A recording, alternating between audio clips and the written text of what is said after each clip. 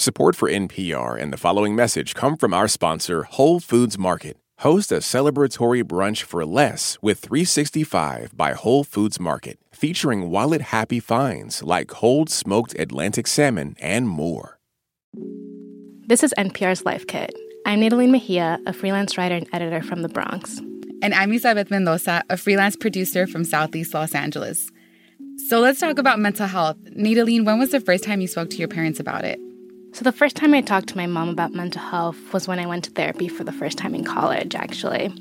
It was the first time that I was living away from home, and I was having a really hard time adjusting. My university offered free therapy sessions to students, and I thought, why not? I think I mentioned it to my mom during one of our calls. I didn't really think that much about it. What did she say? She was pretty supportive, actually. She said, "That's good, mija." I had been considering therapy since high school because I kind of always struggled with depression and anxiety. And these services being offered to me for free kind of gave me the green light to try it out. I think my mom was just happy that I was finally taking ownership over my mental health. How about you, Isa? When was the first time you talked to your parents about this stuff? I was actually forced to go to therapy in high school, and that didn't work out. But the first time I decided to go was when I was in graduate school, and I was going through culture shock. And so I knew I needed support from a therapist to survive the 2 years that I was going to be there. I just straight up said to my mom, I'm going to therapy. And she was also supportive. My dad was too. He said, "Eso es bien, mija," because I moved to a state where I had no family close by, and he was worried about me feeling isolated. That's great. We're both pretty lucky to have our parents' support, but I know that's not always the case. Not everyone's parents will be as supportive or welcoming of the conversation, especially from the Latinx community, where mental health is highly stigmatized and often misunderstood. This isn't an easy talk to have. We want to make that conversation easier for you. On this episode of Life Kit, we're going to help you talk to your Latinx parents or loved ones about your mental health. We're going to hear from therapists, people who have had the conversation, a parent, and us.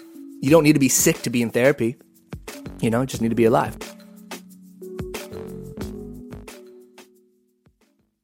This message comes from NPR sponsor Progressive. What if comparing car insurance rates was as easy as putting on your favorite podcast? With Progressive, it is. Just visit their website to get a quote with all the coverages you want. You'll see Progressive's direct rate, and their tool will provide options from other companies so you can compare. Then just choose the rate and coverage you like. Quote today at Progressive.com. Progressive Casualty Insurance Company and Affiliates. Comparison rates not available in all states or situations. Prices vary based on how you buy.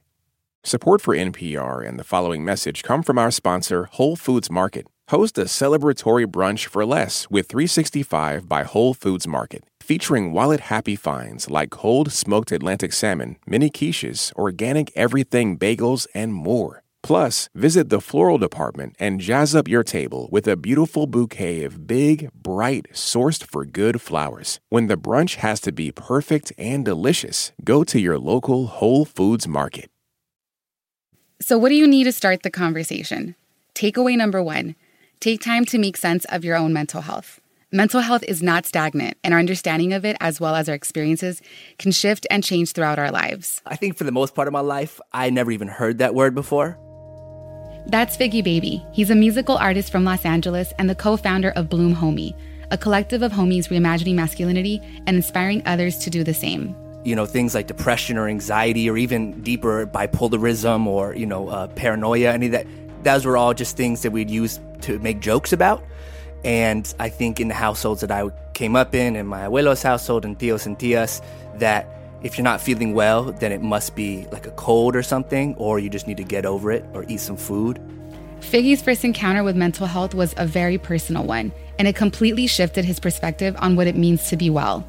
While away at college, his brother experienced a severe mental health episode. My father had to fly that same night up to Washington to find him wandering on the street. The police had even picked him up and were like, oh, we could either bring him to the hospital or take him in.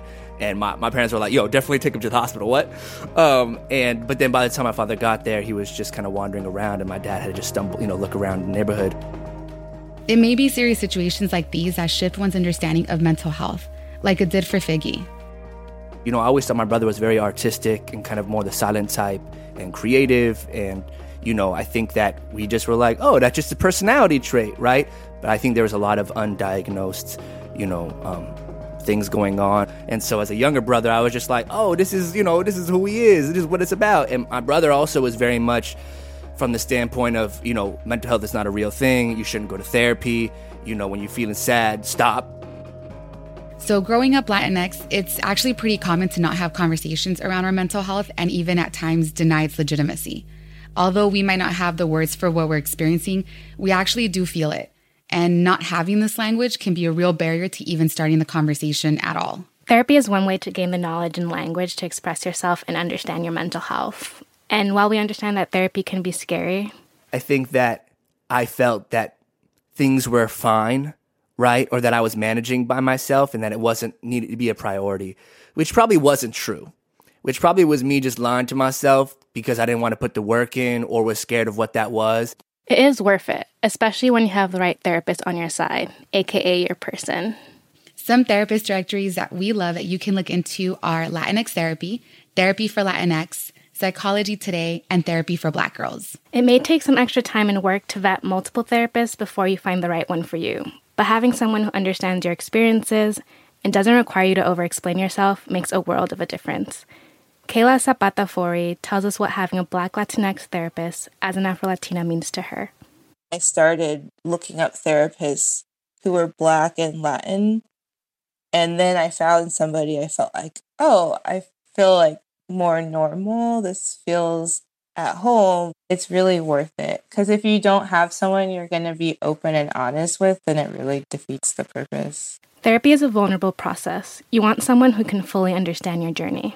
But therapy isn't the only way to better understand your mental health, especially if therapy isn't accessible to you through insurance, if sliding scales are too high, or if your school counselors are at capacity.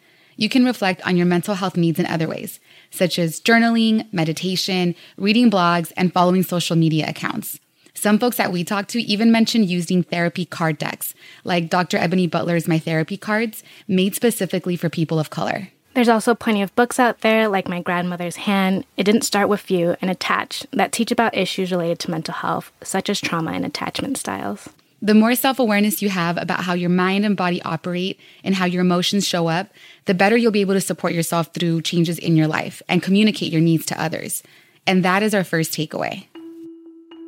After you've understood your own mental health a bit better, it's time to move to takeaway number 2. Reflect on why you want to talk to your loved ones about mental health anyways. You might be asking yourself, do I have to talk to my parents about it? Well, the short answer is no. Your mental health journey is your own, and whether or not you want to invite your loved ones into it is your choice. But if you do want to start the conversation, this step is essential. For Figgy, it was really important for him to have a conversation about mental health with his family members because he wants to be his full, authentic self around those he truly loves and cares about. I don't want to be there trying to make sure that I'm watching what I say, that I don't reveal something, right, that I shouldn't have said. I'm going to have these issues, right? I want home to be a comfortable space. I want home and family to be a space where I can be my freest self. And I'll admit that it's not. But little by little, it can be more and more. And I feel like me taking this leap of being vulnerable and shameless with my folks, like, only allows space for deeper connections with my family. Having these conversations also helps to normalize mental health at home, which may be another motivating factor for talking to your loved ones about it. You may have once been told that talking to strangers about your problems at home isn't okay. La ropa sucia se lava en la casa. Or maybe you witness your cousin being told they need to pray more for their depression to go away. Or maybe you've overheard a relative of a diagnosis being called crazy by another family member. All of these are mental health stigmas stemming from survival methods we've inherited that are sustained so that we can remain strong and keep it pushing no matter what. Natalie Gutierrez is a therapist who specializes in complex post-traumatic stress disorders. She reminds us how the experiences of our ancestors are still shaping our actions and beliefs today. When there has been trauma like enslavement, colonization, war and famine, our ancestors do what they need to do to survive, but it impacts how we see the world. It impacts us on a cellular level. It impacts our DNA. It impacts how we parent. It impacts so many things that get passed down throughout the generations, unbeknownst to us. We're taught that mental health is a matter of will, something that you can just get over. But while passed down to us to help ensure our survival, these survival techniques have created some serious obstacles to getting mental health help. And we need to unpack that. Sometimes we have to do some really delicate work of unpacking how the gifts that were given to them in their families and in their cultures that helped them survive may also actually get in the way of thriving and evolving in the way that they wish to moving forward.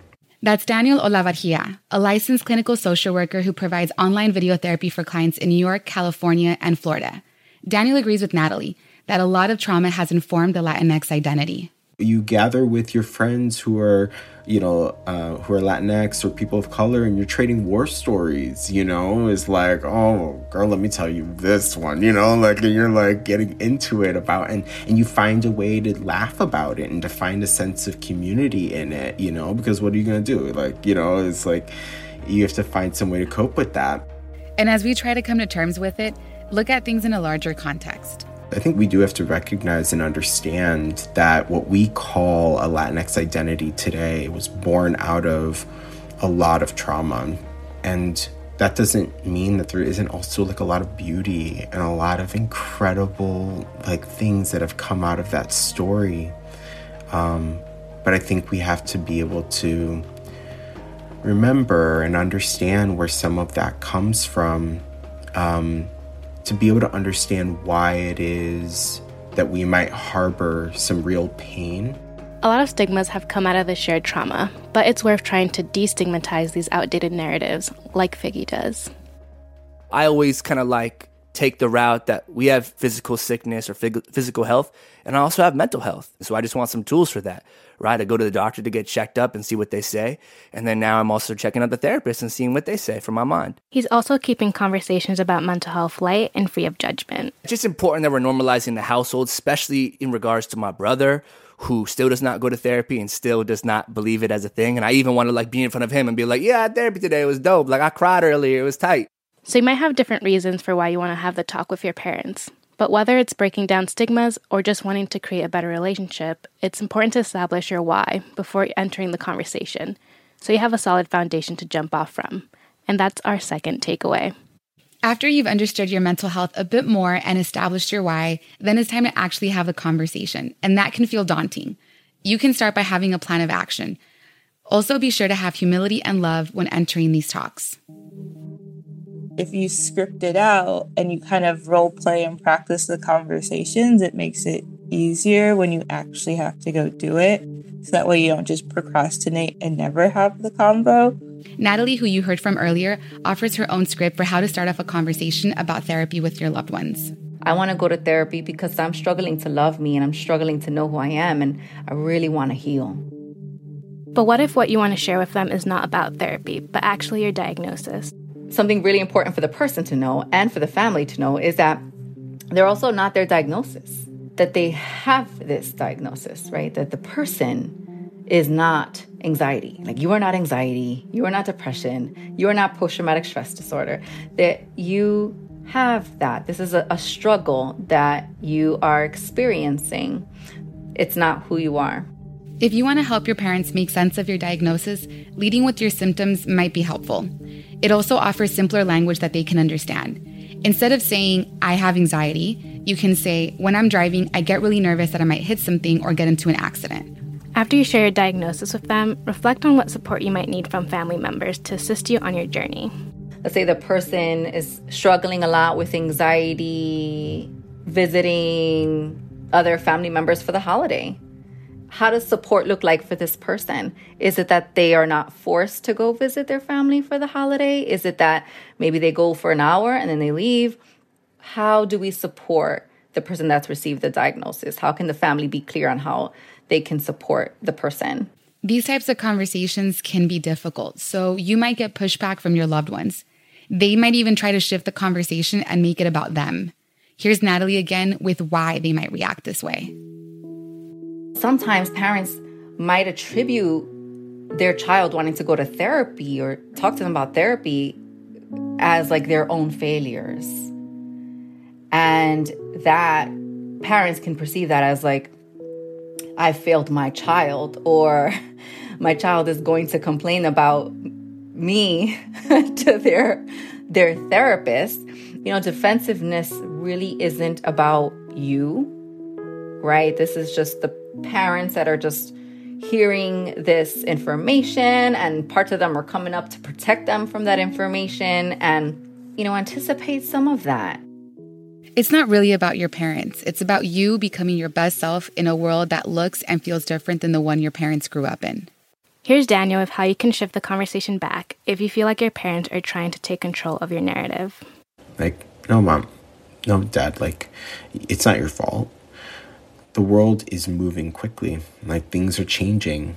And this is what people are doing now to show up as the healthiest version of themselves, right? I know that you didn't have time to take care of yourself, and but thank you so much for what you did, because now I do. And so I appreciate that, and I love you for that. And thank you for that. Because at the end of the day, your parents and your families want the best for you, and I think helping them sort of make the connection that all you're really doing is taking advantage of what they worked so hard to afford you.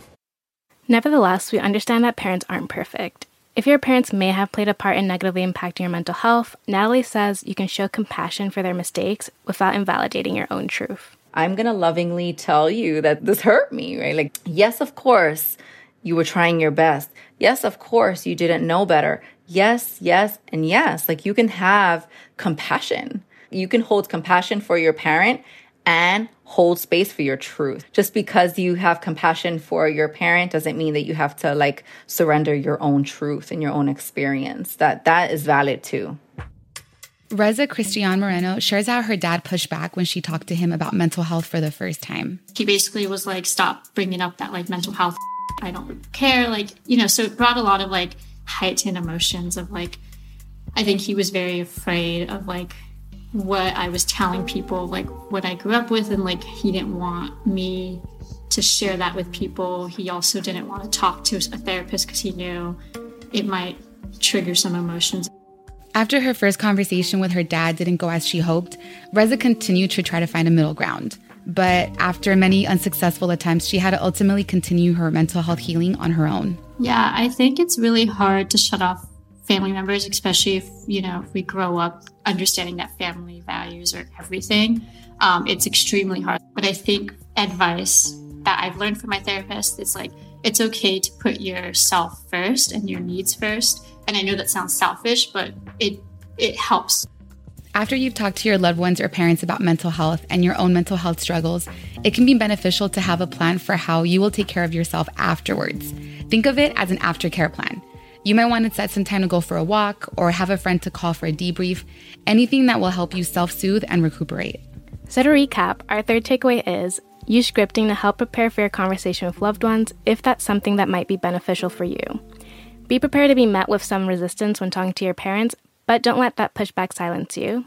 And lastly, take some time to find out what you need from your loved ones to support your mental health journey. After all is said and done, don't forget about your aftercare plan. This may be one of many conversations with loved ones, so it's important to have a self-care toolkit for when things get too heavy. Something our experts also suggested when we asked them for advice is inviting your family on this journey with you. This can involve them accompanying you to your first appointment or vetting therapists that you're considering alongside you.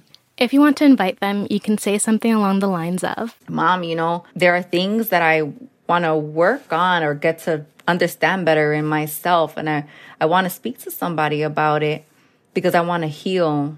And do you want to come with me? Or, I have been really thinking about going to therapy, but I'm scared to go by myself, and I have a friend who has been really good for them and they're doing really well. And I, feel like I don't want to wait for things to get really bad before I go. And so I'm trying to go early, but I was just wondering if maybe you would go with me. We grow up thinking that our parents will never understand us and that they aren't capable of changing their beliefs. But that's totally not true. There's no age limit for growth. And I think they are definitely capable of becoming the best versions of themselves, just like we are. Inviting your family to therapy with you can be a great way to introduce the process to them. And who knows, maybe it will lead to you all doing family therapy together or your loved ones going to therapy on their own, like Hilda Mendoza, Isabeth's mom. Porque vamos a estar interactuando unos con otros y si los miembros de la familia van, vamos a empezar todos a entendernos un poco mejor. Nuestras emociones quizá empecemos a desahogar emociones, ¿verdad? Que eso nos están bloqueando de podernos entender mejor. My mom says that by having honest conversations with our families, we're able to understand each other better and let go of emotional blocks to allow for more harmony. She didn't think therapy was for her at first and didn't know how it worked, but she's been in therapy for more than a year now and continues to see its value. Sí, yo estoy en terapia ya por más de un año. Empecé yo mi terapia cuando falleció mi mamá. Yo buscaba la terapia para, le llaman el duelo. Cómo manejar la pérdida, cómo aceptar una pérdida.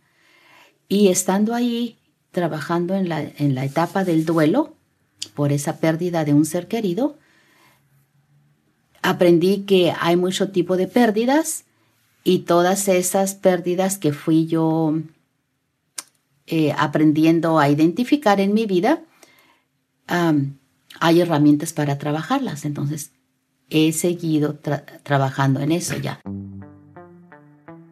My mom first started therapy after my grandma's passing when she realized she couldn't cry. She learned in therapy that there's different types of grief, how to identify them, and how to process those emotions in order to move forward. Through this process of learning, she was able to understand her own hurt.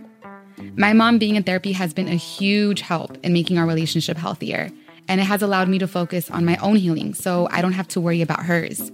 She's also become a much warmer person that doesn't run away from feeling. Yes, shout out to Mama Hilda. I'm so happy to hear how therapy has helped you have a better relationship with your mom. Yeah, and my mom is 62 years old, and look at her.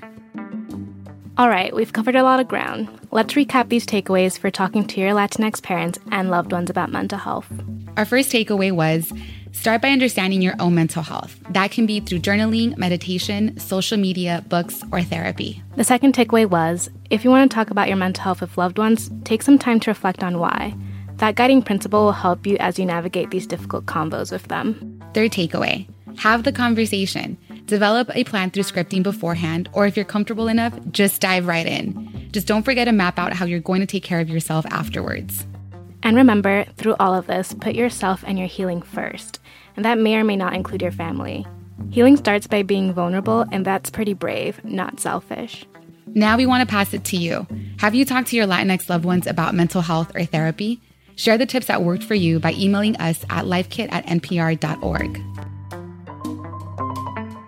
You can find more episodes like these at npr.org/lifekit, and you can subscribe to our newsletter at npr.org/lifekitnewsletter. And as always, here's a completely random tip. Hello, my name is Azi Kashani, and if you ever break your eyeshadow, you can add a little tiny bit of alcohol and just kind of smush it down, and you can make it whole again. If you got a tip or story idea, leave us a voicemail at 202-216-9823 or email us a voice memo at lifekit@npr.org. This episode was produced by Sylvie Douglas. Megan Kane is the managing producer, and Beth Donovan is the senior editor. Our production team also includes Claire Marie Schneider, Janet Ujung Lee, and Audrey Wen. Beck Harlan is our digital and visuals editor. Special thanks to all who contributed to this episode: Kayla Zapata Fori, Figgy Baby, Reza Cristian Moreno, Daniel Olivargia, Natalie Gutierrez, and Hilda Mendoza. I'm Natalie Mejia. And I'm Isabeth Mendoza. Thanks for listening. This message comes from NPR sponsor Discover. Tired of not getting a hold of anyone when you have questions about your credit card? With 24/7 live customer service from Discover, everyone has the option to talk to a real person. Limitations apply. See terms at discover.com/creditcard. Support for NPR and the following message come from IXL Learning. IXL Learning uses advanced algorithms to give the right help to each kid no matter the age or personality. Get an exclusive 20% off IXL membership when you sign up today at IXL.com/NPR. All that sitting and swiping. Your body is adapting to your technology. Learn how and what you can do about it. I really felt like the cloud in my brain kind of dissipated. Once I started realizing what a difference these little breaks were making, there's no turning back for me. Take NPR's Body Electric Challenge. Listen to the series wherever you get your podcasts.